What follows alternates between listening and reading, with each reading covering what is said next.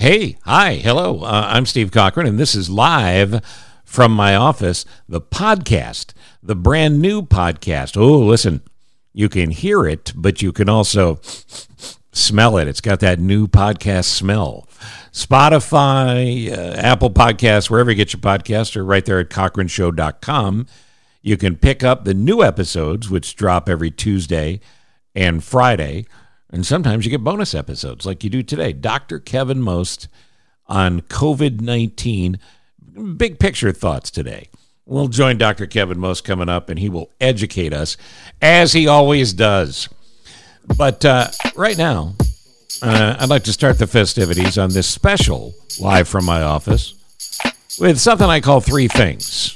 And if you're ready, let's do thing number one. The Trump administration engaged in actively trashing Dr. Fauci. That's right. The White House is disparaging the country's best hope to stop the spread of COVID-19. Not smart, but not really a surprise. I think, look, we all remember when Trump called Santa Claus a fat loser. Oh, and you remember this? I do. See the disinfectant where it knocks it out in a minute, 1 minute. And is there a way we can do something like that? No.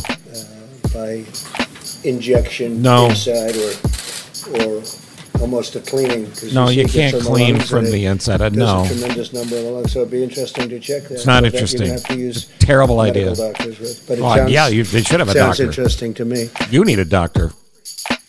Thing number two. Tom Bergeron and Erin Andrews out at Dancing with the Stars. ABC has said, look, we got to go in a fresh direction, something different, something new. And they're happy to welcome co-hosts Steve Harvey and Regis Philbin. Oh, Ryan Seacrest is going to be mad. Meanwhile, back at Trump, he continues to say when it comes to COVID-19, when you test, you create cases, which is not true. Tests reveal cases. But if it helps you, Mr. President, think of it in these terms. Here's what's true. Divorces create ex-wives. Buckets of chicken create bigger pants. Doing a really bad job creates a one-term presidency. And no longer being president creates indictments and jail time. All right, Frank? Lieutenant Frank Drebin, Police Squad, this is my Captain Ed Hawkins. Is this some kind of bust? Well, it's very impressive, yes, but we need to ask you a few questions. That's not one, not two, but three things on the Steve Cochran Show podcast. I'm glad you're here. Remember, you can drop me an email at thecochranshow@gmail.com.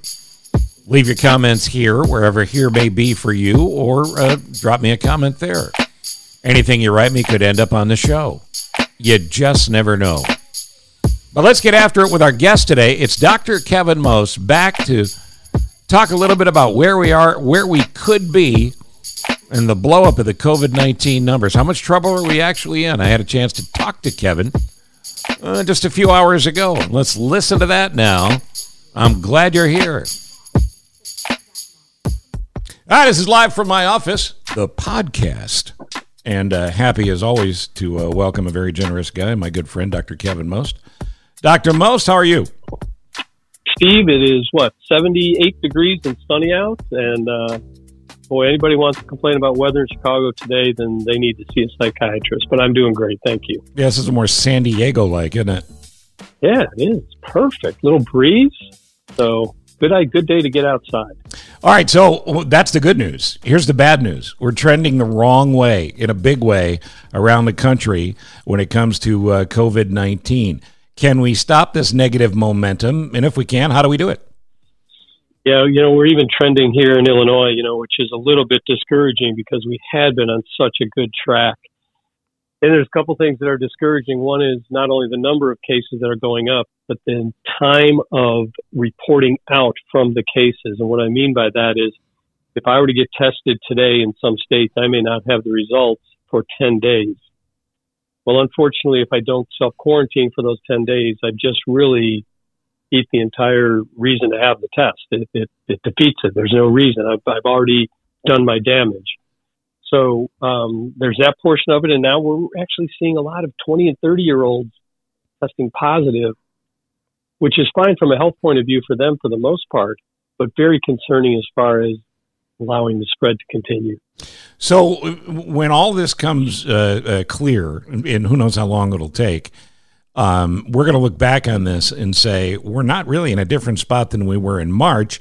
And then in March, you said if you treat this like you've got it, if you wear a face mask, and if you stay home, social distance when you're out, we can beat this. Is that still true?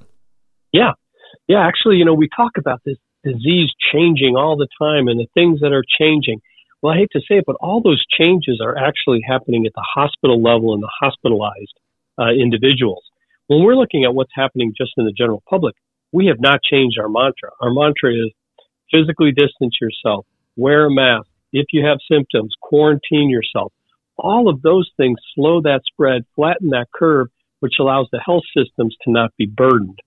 The advances that we're seeing, the remdesivirs, the dexamethasone, the placing the patient prone to breathe easier, the minimizing the use of ventilators, all of that has come through as science with the hospitalized patients. But for the blocking and tackling, we haven't changed our story, and I don't think it'll change at all. Is there anything new in regards to asymptomatic people spreading it and spreading it in an aggressive way? No, we know that this new strain that we talked about in the past, the new strain appears to be much more easily spread. And that's why we're seeing more of these 20s and 30-year-olds. So two things there. One is they've let their guard down a little bit with the complacency of wearing a mask and getting into large groups. And two, now we have this mutation that appears to have come out of Europe that makes it easier to transmit the disease. Difficult to say the severity of it because the large number of transmissions we're seeing is in these young, healthy 20 and 30-year-olds.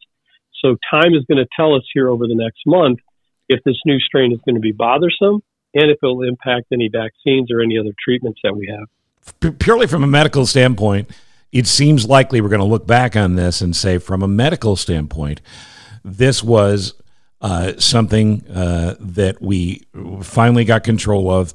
It now lives amongst us. We're going to have our vaccinations every year, and we're going to beat it back as best we can, but it's going to take personal discipline, things of that nature.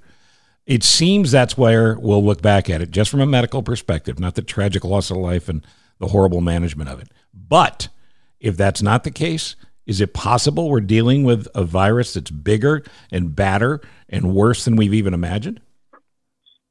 Potentially, but I think your first scenario is the right scenario, and I think it's going to have to be a combination of three things.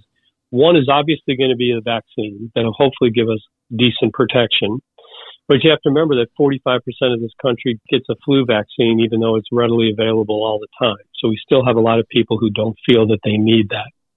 Two is going to be, are we going to be able to get a treatment that can take care of these symptoms and knock down this virus quickly to a point where you don't need to be hospitalized, similar to something like Tamiflu. If we can identify influenza early, we get them on Tamiflu, the symptoms are diminished. And then third is going to be, can we get some rapid testing, almost immediate testing, whether it be a breathalyzer or some other way to test, so that we know we aren't going to put large groups together with potential super spreaders in the midst of them. So I think it's going to be that threefold attack, because I think you're going to have a lot of people who are going to say, I'm not getting the vaccine. You're going to have these 20 and 30-year-olds saying, why am I getting the vaccine? It's not going to do any good for me. I'm invincible. So for them, we are going to at least need to have a way to treat if they do get positive and test rapidly. I've had a lot of folks say, hey, ask Dr. Most what I'm supposed to say to my 21-year-old or my 25-year-old or my 18-year-old.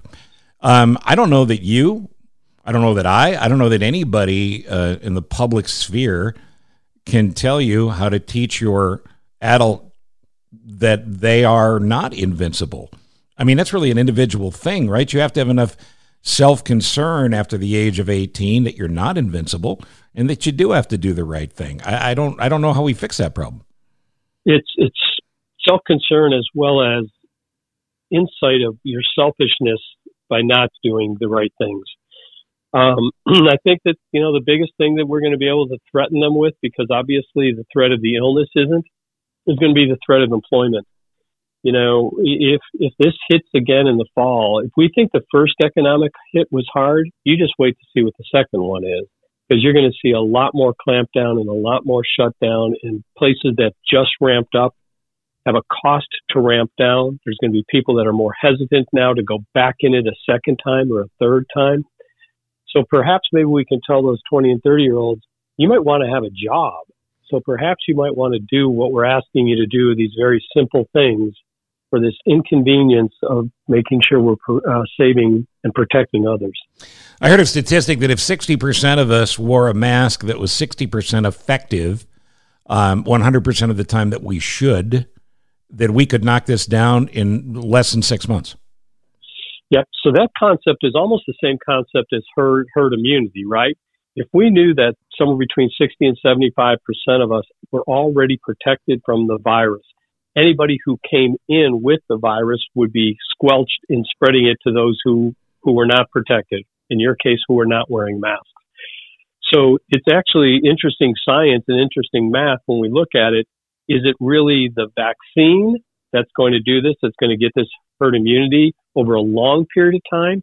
Or is it going to be really good, proper masking for a shorter period of time so that we can squelch it? Both of them will work. Really, the herd immunity where you have the immune system works better because eventually you're going to want to take that mask off. But the concept is the same when you look at the short run.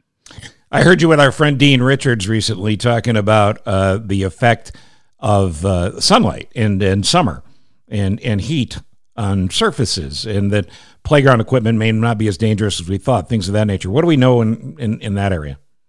Yeah, we really haven't seen a lot of transmission at all.